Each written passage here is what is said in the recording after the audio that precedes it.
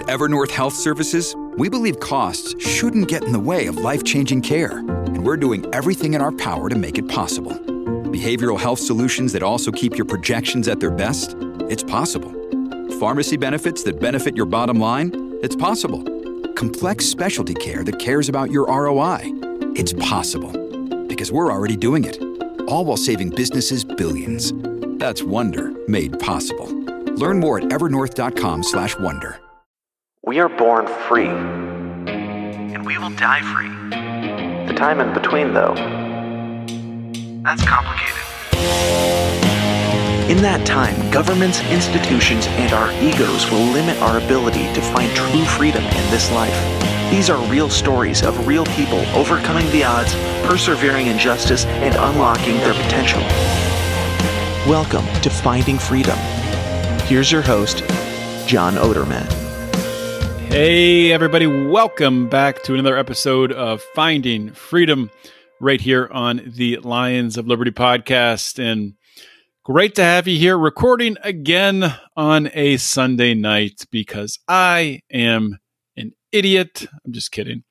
I might be an idiot, but I got another solo show for you this week because of my own poor planning. I don't know. Long story short, I thought I had scheduled an episode to record this week with a guest, or I should say last week, but alas, it was the following week that I set it up for. So I actually have two interviews next week that I'm doing. So next week's show will be an interview, but today, back to the solo show. And I want to kick off today's solo show on this Sunday, this Mother's Day Sunday, as I record late Sunday night, by wishing all of the moms out there a happy Mother's Day. Hopefully all the moms had a restful day, got to do some things that they enjoy with their kids and family. I know that I had a good time with my wife today and our daughter Ruby. We were at a wedding on Saturday, which I'll talk about later. It actually kind of ties into a topic I'm going to discuss. But so the wedding was Saturday, and Sunday we had a little brunch after the wedding, and it was in downtown Pittsburgh.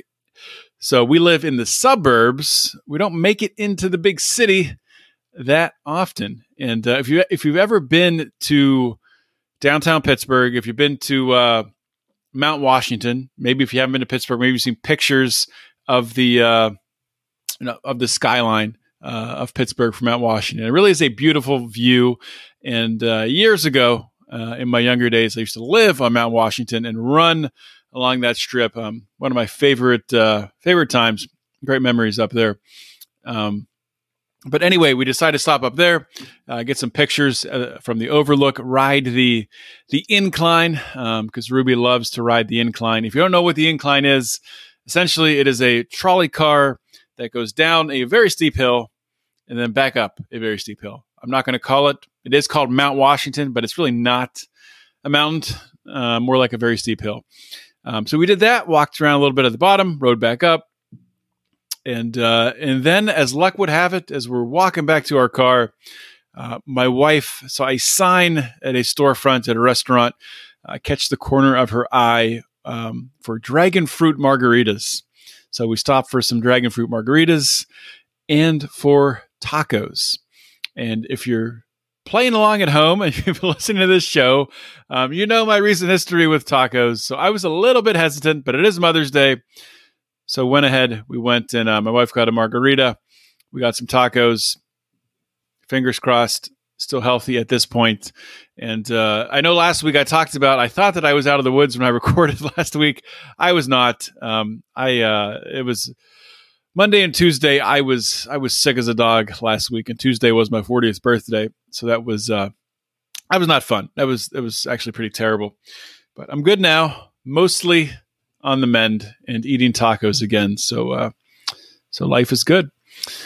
And so that's where I am right now. And after this long day, and then tonight, Ruby and I, mostly me, if I'm being honest, cooked dinner for Nicole. Ruby normally helps, with the cooking. She should peel all the potatoes, which is which is the grunt work for the mashed potatoes. So that was awesome. But we cooked a nice dinner: steak, potatoes, and green beans, mashed potatoes and green beans for Nicole, and the wrap of a great Mother's Day. And got to FaceTime with my mom, and we'll celebrate with her next week. She was off visiting my brother in Maryland, her favorite son, probably. And, so we'll catch up with her next week. But hopefully everyone out there got to spend some time, if you're able, with your mother. Important day. Moms are very important. I'm going to say, being a mom is the most important job out there.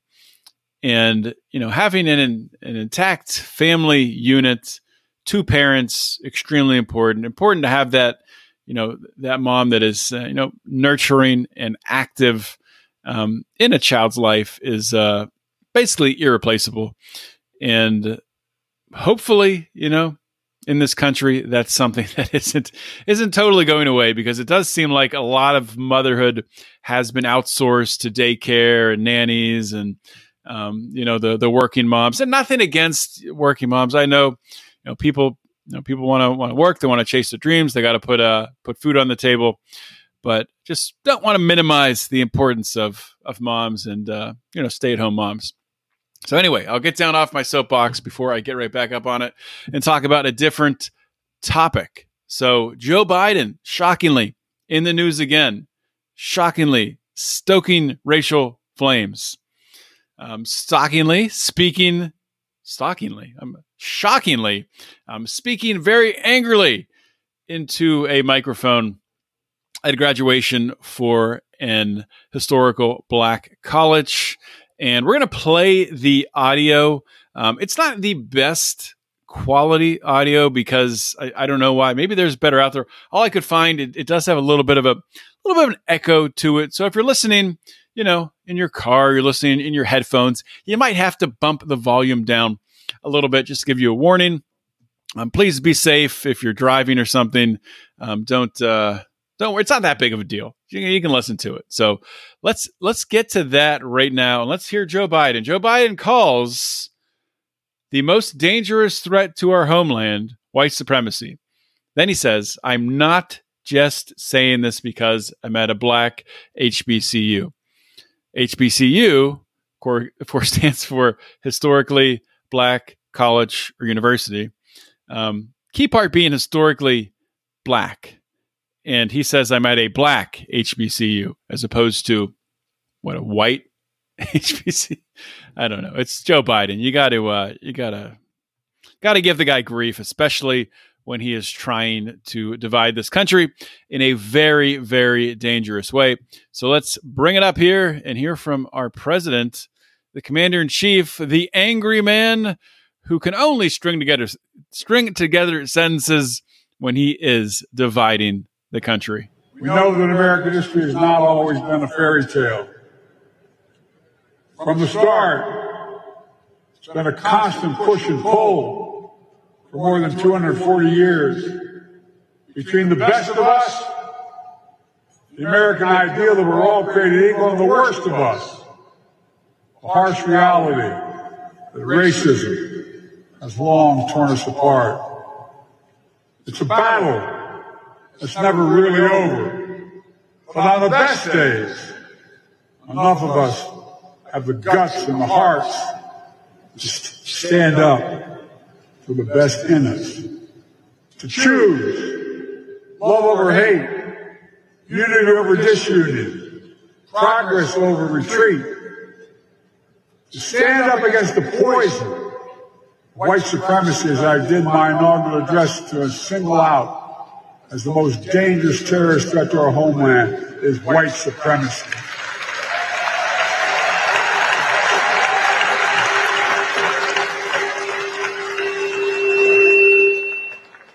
I'm not saying this because I'm at a Black HBCU. I say it wherever I go. To stand up for truth over lies, lies call for power and profit.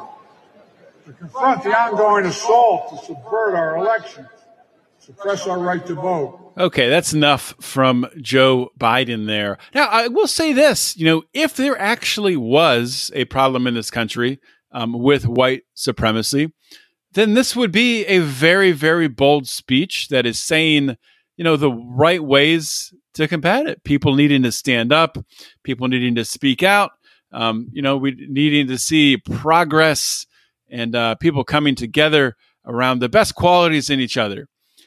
If white supremacy was this huge problem, that would be a good solution. That would actually be an admirable thing to do, him speaking out against it and providing the path forward. The problem is that white supremacy is not a problem in this country and hasn't been in my entire lifetime. Now, that's not to say that there aren't any white supremacists. I'm not saying that. I'm not saying there aren't any racist people. Of course there are racist people. Of course there are hateful people. Of course there are dangerous, violent people. I'm not saying that. What I am disputing, which I think any reasonable, rational person would dispute, is Joe Biden saying that the largest threat. Just not trying to get that to play again. Anyway, I don't think that came through. I mistakenly hit the play button on Joe Biden again. That's enough from you, Joe. That is enough. I don't want to hear it again. He called it the most dangerous threat to our homeland. I hate the word homeland. It sounds like we're living in Nazi Germany or something. To our homeland being white supremacy, which is crazy. It's almost like, if we say we turn the clock back to 1993. 1993, I'm 10 years old. Bill Clinton is president, right? And from 1993 to 2023, that's 30 years. First, I would say, imagine the politician in the 90s giving a speech like this, a Democratic politician giving a speech like this, calling white supremacy and racism a problem, a systemic problem throughout culture. You're calling it the largest problem in the United States. You're saying it's everywhere. It's embedded in everything. That would be insane to do that in the 90s, the early 2000s. And, if somebody wants to go back and dig up a politician saying something like that, I'm sure that there have been some things on the fringe where politicians have spoken that way. Al Sharpton, I'm sure, has said some things like that. But to have it being like the theme of this is like literally one of the only things Joe Biden and the Democrat Party talk about is how racist everyone is. So it's crazy. It's crazy for me to think, like, if we just look back to Bill Clinton being president and Bill Clinton giving a speech like this, just angry, divisive, pulling people apart. It would be crazy to watch, and it didn't happen. And then the other crazy thing, if we think back to these last 30 years, for almost a third of it, a black man was president of the United States. Barack Obama was president from 2008 to 2016. Now, how could we live in a country where the most dangerous threat and the largest problem, as pointed out by our Democrat Party, is white supremacy when they've elected a black man to be president of the United States? Now, the Democrats can't elect a president alone just with their people. They have to sway Republicans. They have to sway independents. It's insane. And there weren't like all kinds, and when Barack Obama was president, there weren't like all kinds of, demonstrations and violent attacks happening. And there was none of that.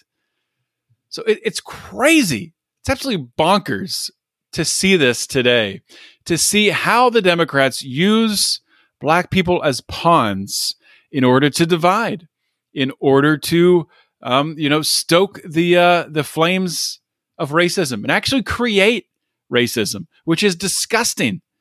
I mean, Joe Biden is creating more racism than probably any president, at least in the last 50 years, I would say, actively creating racists. Because when you start telling people that they are racist, they are white supremacists, that they have this problem, that they have this hate in their heart, they're going to start to believe it. But just by doubt, people will start to act that way. Oh, if you're going to call me a white supremacist, maybe I am white supremacist. I mean, this is what will happen. This is psychological, and maybe this is what they want to happen. But the whole thing is just so totally absurd. Like, if you just take a step back and just live your life, like, for example, this past weekend, like I said, I was at a wedding.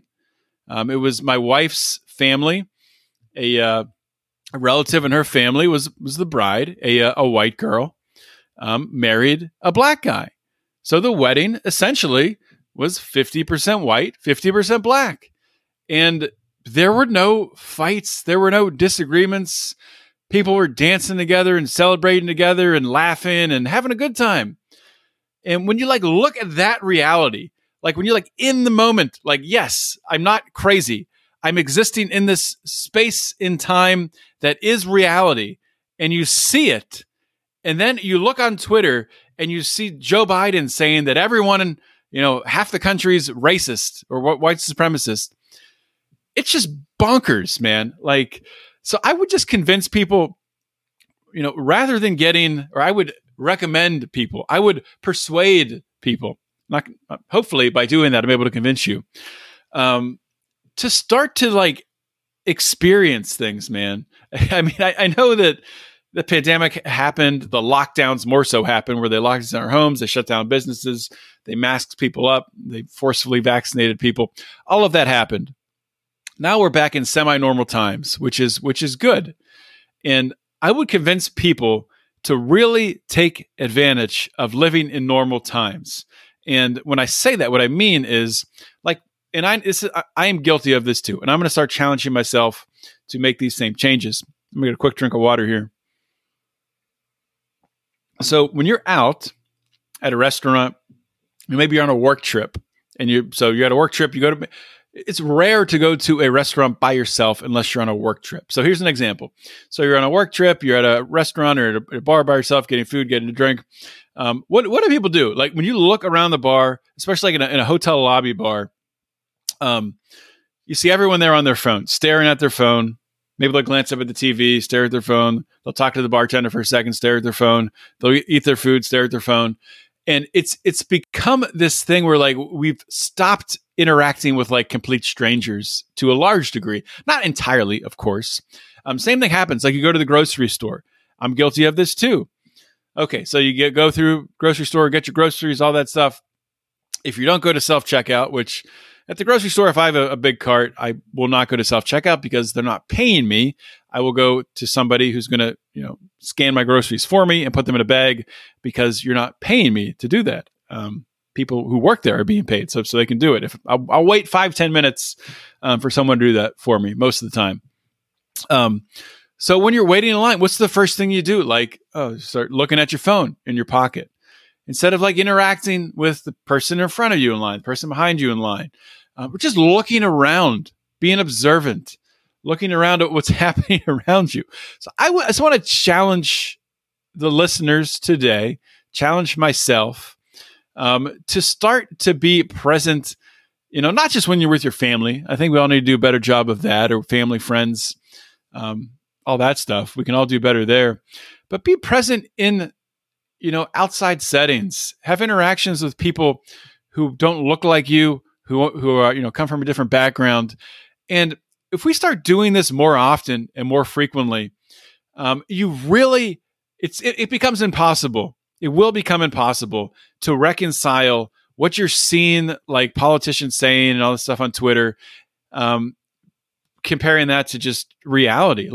If you go to a party, a dinner party, with friends, and assuming politics aren't being discussed, which, most of the time when I'm going to over a friend's house, unless it's, a certain friend who, maybe we talk politics already. Most of the time, especially if it's, people from the left, I won't talk politics at all. I'm not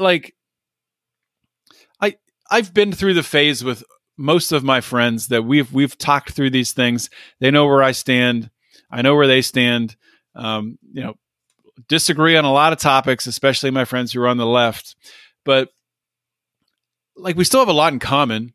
We're still, human beings who share this bond of friendship that is based on something in our past. Maybe based on a common upbringing. Maybe based on playing on a sports team together when we were younger.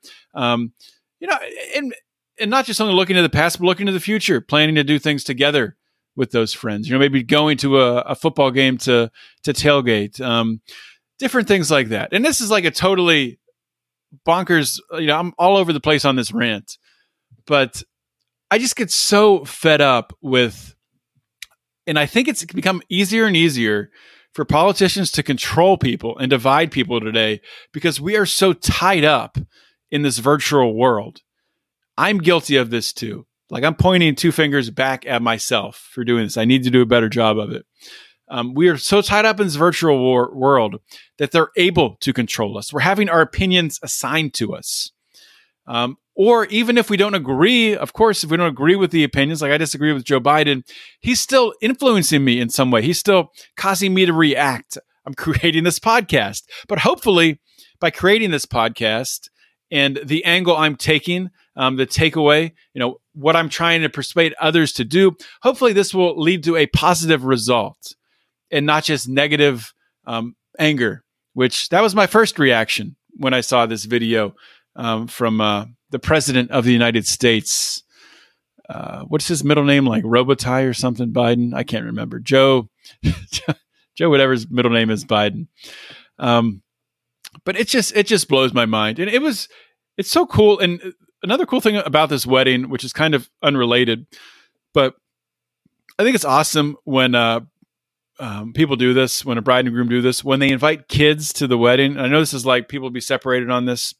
And I know not everyone can invite like kids to weddings, it's cost money, all that stuff. Get it, 100%. There's restraints there. We had some kids at our wedding, but we kept it limited to certain family members. But it just so happened that this wedding, it was like everyone who had a kid, not everyone, but a lot of people were able to bring kids. Like close family members were able to bring kids. And I think that's like so important for, like my daughter Ruby was able to come with us. And a lot of people would be like, oh, well, you had to bring your daughter. You couldn't totally have a good time and relax. I still had a great time. It was different. But it was so important for her to see that. For a 7.5-year-old girl to see a wedding, to participate in that. I remember when I was a kid going to weddings and, dance on dance floor with my brother and sister and cousins. Ruby got to do the same thing with her cousins and a little more distant relatives. And that's just such an important experience. And when I see things like this, it just makes me even more angry about what the government did to us with the lockdowns and telling people they couldn't gather and couldn't get together. And we had to socially distance and we had to mask.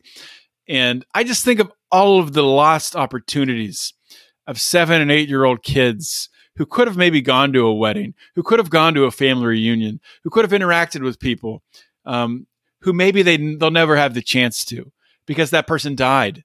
They passed away during that time and they didn't, maybe that event was canceled or was postponed.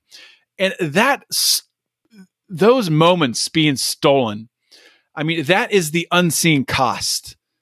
This is one of the biggest unseen costs of this, government control machine that occurred in 2020, 2021. And it makes me just so upset to think about that again. But once again, to go back to turning this into a positive. So remember that, take that anger, and then, take your kids to more events where they're with family. Set something up with distant family. Have a family reunion, something like that. I'll get off my soapbox before I get back up on a different soapbox. Next topic for today. So there's an NBA player. I don't watch the NBA. I will be the first to admit that I haven't watched the NBA since Michael Jordan was playing. I've watched I watched a couple of LeBron's games. I used to watch him a little bit when it was LeBron and D Wade on the Heat. Watch games here and there, but like when Jordan played and I was a kid, I would watch every game I could, start to finish, watch the whole game. Playoffs, man, I watched every Bulls playoff game that I could. I was obsessed with it. I watch mostly college basketball now. And Pittsburgh doesn't have a team. I just have no care about it. I have no rooting interest. And it's just like I'm not going to start that at this point in my life. I'm not going to pick up a team. I'm not going to start a habit of watching the NBA, which is this huge time commitment. Why would I do that? But anyway, so there's a player in the NBA, Ja Morant, who he's had multiple instances where he's, I guess, displayed a gun on social media, and he's been suspended.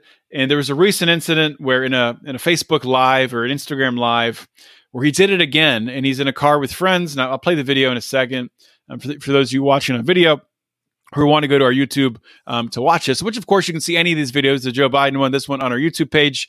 You can find us just by searching Lions of Liberty on YouTube, subscribe, bam, boom, and you'll have us there. Don't forget to hit the bell at the top on YouTube so you get notifications when we go live. So he's had multiple issues with this, and it's like a big deal, right? Like the NBA doesn't want somebody on social media displaying a gun, pointing it around, all this stuff.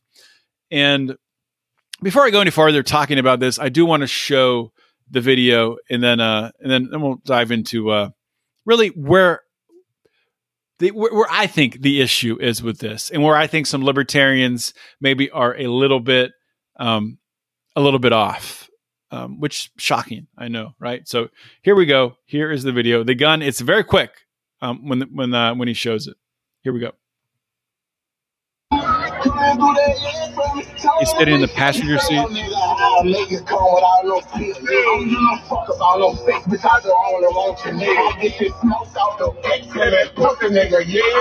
There, he just showed it there. That was him showing the gun. So, that'll turn this into an explicitly rated show. A little bit of language there. Apologize. If you have kids that are listening, I should have said that beforehand. Hopefully, kids were not listening. If they were, I really do apologize. This is going to be marked explicit.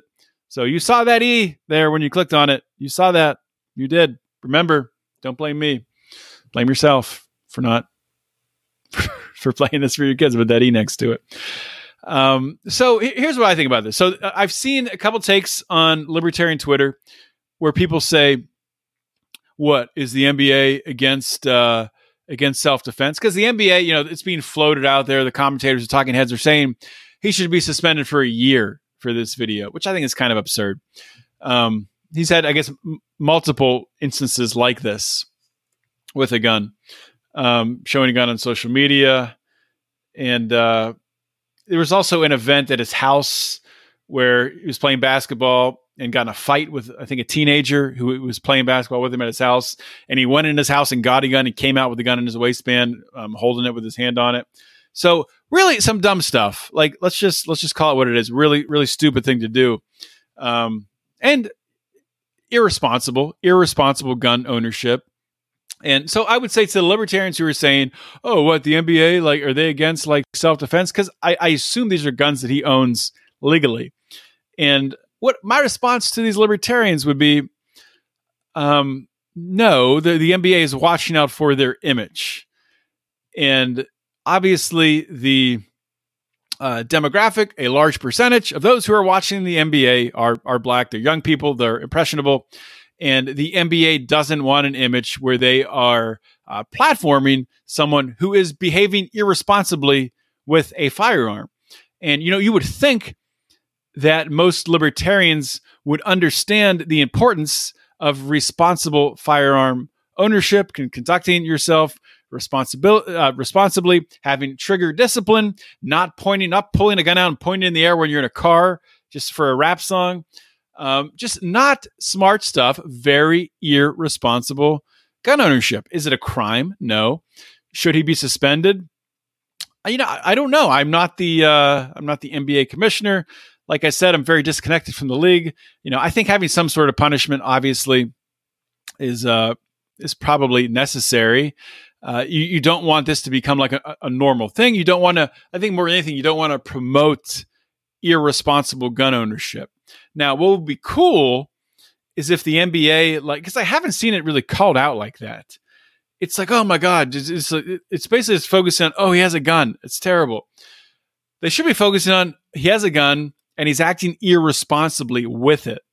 It would be cool if there was like another NBA player or groups of NBA players who were like, yeah, we carry guns and we are responsible. And maybe like I said, I don't follow it. Maybe there are people speaking out in this fashion. Hopefully they are, but this is what they should be doing. So I would be agreeing with them if they're already saying this. I don't know if they are. They should be saying, yes, we carry a gun and, I'm armed, the X amount of the time. And I carry for, self-defense. And the way that he's acting is very irresponsible. And it's not the way that you should be acting with a firearm. The only time that you would ever pull a firearm out of its holster is when your own life is in danger. So pulling it out for a rap song, that's irresponsible behavior. That's dangerous behavior. That's not anything that we should be promoting, as an NBA organization. For one of our players acting that way. So that's like the response. And ideally, I would love it if they would just use it as a platform to grow gun ownership, safe gun ownership, to learn how to become a responsible gun owner, to, directing fans and people who follow the team to courses where they can learn to become responsible gun owners. How important this is, self-defense, and of course, it's never going to happen. And I'm not delusional. I know we live in a very leftist media world, a very leftist corporate world, and this includes NBA franchises, NFL franchises, Major League Baseball, NHL, all this stuff. They're all leftist to the T. They all follow the DEI, diversity, equity, inclusion, and they're afraid to. And of course, what goes along with that is the gun control narrative that they all fall in line with. So that's never going to happen.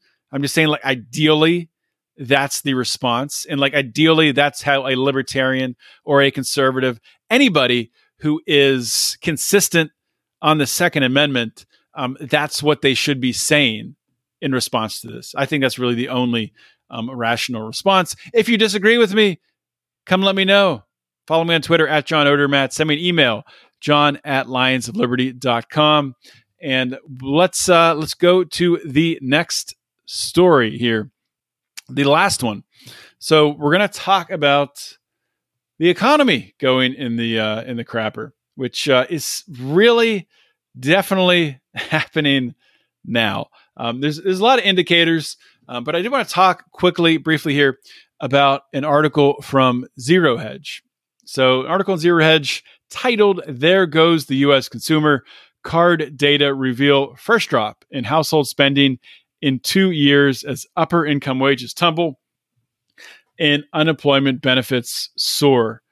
So and there's a lot of charts in here. Zero Hedge is great with charts, but one chart here, which I believe is the second one down, I'm talking about this drop in consumer spending. And, we're looking at consumer spending, both total, and what they did is it's an aggregate, and this is Bank of America, aggregate of debit, credit card spending, and then they split it up into retail versus services. Then they have a total as well. And I might as well share. I'll share the graph here on the screen for those following along at home. Why not share what the heck I'm looking at? Okay, so if you're looking, if you're looking on the YouTube, if you're watching on YouTube, you can now see the graph that I am looking at. Try and make it bigger for you. That might have made it smaller.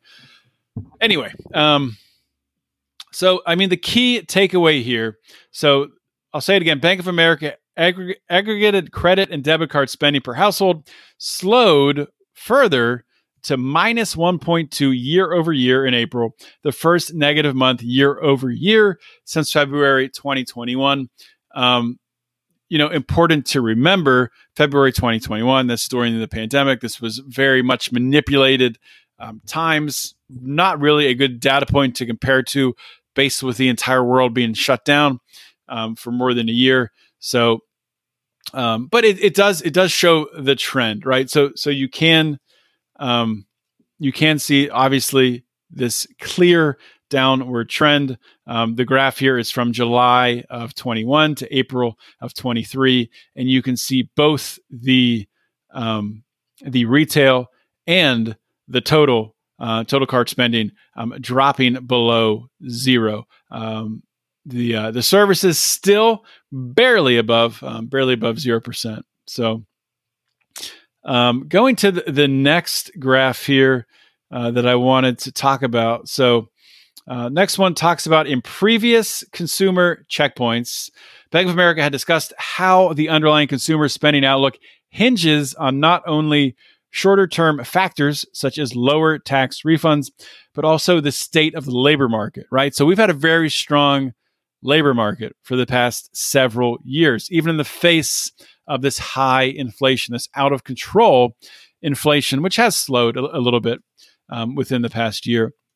So continuing on, reading, in fact, the strength in the labor market, both in terms of jobs and wage growth, has helped keep consumer spending in the face of higher prices, which is what I just said. Not sure why I read that again.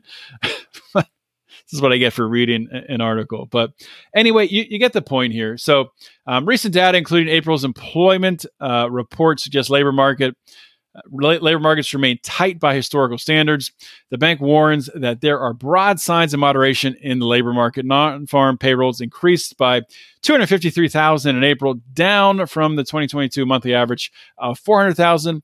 Similarly, the latest initial jobless claims data through May 11th spiked to 264,000, the highest print since October 2021, and far higher compared with the average of 214K in 2022. Meanwhile, in further signs of upcoming labor market turmoil, job openings. Now, I think this is like the most important thing. This is what is really, I think, a key driver is what's going to drive this next recession or depression is when the labor market goes pop. And it is going to happen. I already see it. I see it in companies. We're seeing the layoffs in the tech sector. Companies starting to tighten the belt, getting ready for what's coming, starting to hold more cash. So job openings fell in March, fell 20% over the peak of a year ago. But perhaps most notably, there was further differentiation in the labor market among income groups. Now, this is interesting. Bank of America internal data offers additional insight into which people and households are seeing the clearest impact from the early labor market deterioration. The bank identified households receiving unemployment benefits through direct deposit and detected changes in trends across income cohorts. So the number of unemployment benefit recipients among higher income households increased over 40% in April from the fairly low levels of a year ago. This was the fastest increase among all cohorts and 5 times more than the percent year-over-year increase for lower income recipients. So we're seeing the higher income owners being hit to a larger degree than the lower income earners when it comes to an increase in unemployment benefits. Now, why is this important? Because what drives the economy? So if I scroll down, there's more stuff backing this up. So why does this all matter? Because when you look at what drives an economy, the highest 40% of households by income account for over 60% of overall consumer spending. So a labor market slowdown driven by the higher end of the income scale. And not just, people on welfare suffering or, lower income. Of course, they're suffering too. But when you have it at a larger degree being driven by the higher end, it could have a greatly outsized impact on the overall economy. And I would think that this could make our recession, we could get to the worst phases of this recession, depression, more quickly. Because, those who are higher income earners, more successful, generally make better decisions. They'll pull back, they'll save more. And I think it could lead to a pretty rapid contraction, really, with the economy. So one more note here. So the flip side is that while the labor market is beginning to soften from a very lofty initial position, it'll likely take quite some time for the full impact on consumer spending comes through. Maybe, I don't know about that. Savings balances. So they're saying this is why, because which doesn't make entire sense to me. So this next graph shows savings balances continue at a level much above 2019 pre-government lockdown pandemic era. So deposit levels remain much higher, like up to 70% higher than the average in 2019. This is across all income cohorts. So they're measuring like over 250K, 150 to 250, 100 to 150, 50 to 100 and less than 50K. And when you look at the graph 2019, there's a big spike up at 2020 as people, nobody could travel. Of course, people were saving. I was saving a ton of money back then. Plus the government's giving out checks. There's even a bigger spike in 2021. That's when they were real. That might have been the second stimulus payment. People still really can't travel. Then it comes down. People start spending money. Spikes up a little bit in early 2022, and then spikes down. That's probably more like a seasonal thing around, I guess that's the beginning of 2022. Spikes up and then back down again, then spikes up at the beginning of 2023. And now we're going back down again in savings, but it's still very elevated, which is interesting. What I was saying before, this doesn't really mesh with like what I've seen with the increase in credit card debt. Kind of what this tells me is that people are accruing more and more credit card debt, but they're still saving money, which is interesting. It's a sort of interesting phenomenon that people continue to save and then not pay their credit card bills.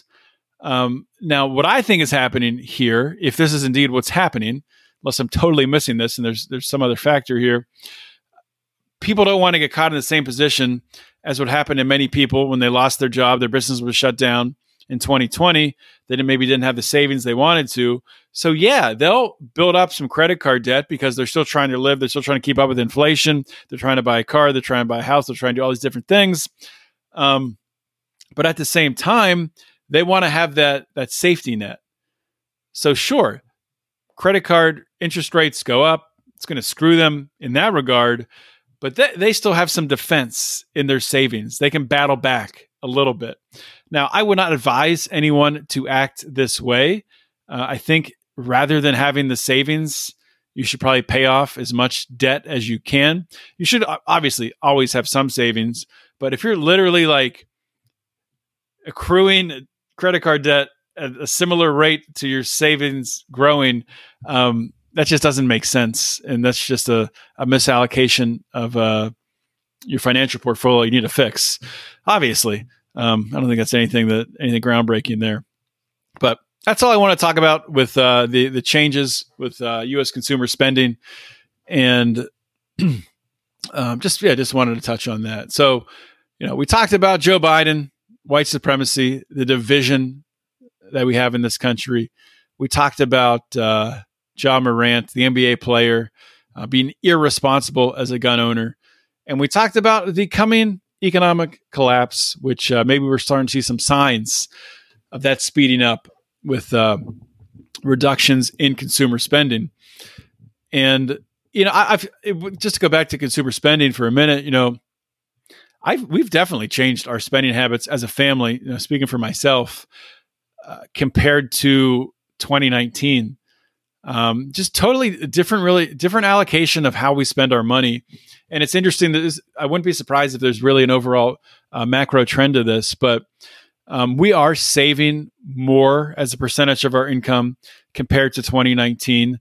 We also more short-term savings, keeping that number higher. And at the same time, at least me and maybe more people are doing this as well. And this could also kind of factor into the way people are thinking. As they're still accruing credit card debt, they're also increasing their savings, or at least maintaining their savings. I think people understand that we're coming into uncertain economic times and there is going to be some opportunity. So maybe they are trying to maintain that savings level so they're able to capitalize maybe on some of these discounted prices coming up, maybe to buy a house after the housing market goes kaboom, when commercial real estate goes kaboom. To scoop up some property, to buy some raw land, things like that. So that's where my thought process is. So I'm sure a lot of other people are thinking the same way. That probably is at least a part of the driver. But interesting stuff. Hopefully you guys enjoyed this episode today. If you did, why don't you support the show? You should. Hopefully you're subscribed to this channel, at least the Lions of Liberty network, to wherever you listen to the podcast. If you're not, just go up and subscribe. Hit that little plus sign on Apple. They make it so hard to subscribe nowadays, or follow, whatever they call it. And it looks like Apple's gotten rid of reviews. I haven't been able to find them. I don't know what happened to 5-star reviews, leaving the rating and leaving a comment. I can't find it on my phone, so I got to look into that. If anybody knows where that is now, please send me a message. And so please do that. And then also, if you're not a patron, if you're not supporting us, we would really appreciate it if you would. Brian and I do put a lot into our bonus content. We put a lot into the perks that we give our Pride members. You can join patreon.com/Lions of Liberty, lionsofliberty.locals.com. Would love to have you. And like I said last week, we are looking to figure out more ways to engage directly with our Pride members because Facebook is a piece of garbage, and there's better ways out there, and we just need to make some changes on that end. And we do have a ton of bonus content. Brian has his daily rants. Every interview that I do is going to have up to 99% are going to have a bonus segment attached to them. I have 2 next week. I'll be recording 15-minute at a minimum bonus sections with them. So please join the Lions of Liberty Pride. And lastly, so there's a second Finding Freedom feed. If you're someone who wants to share maybe just this episode, or maybe just the Finding Freedom feed, just with my stuff, if you just want to share that, or if you just want to follow that, of course, I'd love to have you follow Lions of Liberty and the Finding Freedom feed. But if you're not going to do both, just please, at the very least, subscribe to my Finding Freedom feed, or subscribe to Brian's Mean Age Daydream feed. But you can find my Finding Freedom feed anywhere just by searching Finding Freedom and then John Odermatt, and it'll definitely pop up. And I'm going to be posting a couple of recent interviews that I've done. I was on the Christian Libertarian podcast a couple of weeks ago. I'll be posting that this week. I was also on a radio show / podcast called The Power Hour. That was a freaking awesome show. Crazy. We talked about some wild stuff. So check that out. I'm going to be posting both of those. Probably not both this week. Probably one this week, one next week. And I'm going on more shows. So if you're someone who has a show and would like to have me on, feel free to reach out. I am prioritizing larger audiences first. So the bigger people with bigger audiences, of course, that's just the way capitalism works. Those are the ones that I devote my time to first. But I'm looking like once every 2 weeks, I'm looking to go on another podcast, promote what we're doing here at Lions of Liberty, and bring more people to the show. We will be at PorcFest in June. So if you're going to PorcFest, look forward to seeing you there. And that's it. Hopefully everyone has a great week this week. Always remember to keep your head up and the fires of liberty burning.